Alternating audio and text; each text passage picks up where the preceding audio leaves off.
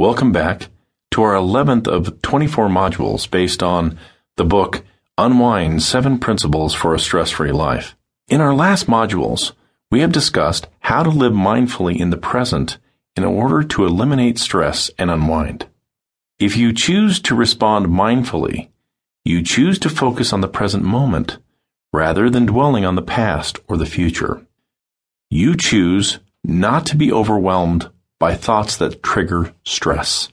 In that mindful space, in that moment, you are exercising your greatest human gift, your power to think about what you're thinking. For example, most people say rush hour in the city can be very stressful, especially if you're late for something important to you.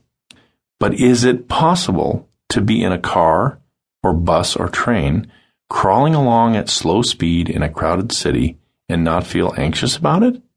Yes, of course it's possible. It just depends on how you think about it. No event in life, short of a life or limb threatening situation, is inherently stressful. Stress comes when you choose to interpret the event as stressful. Between the external stimulus, that stress trigger, and your response to it is the gap in which you choose to dismiss stress from your life.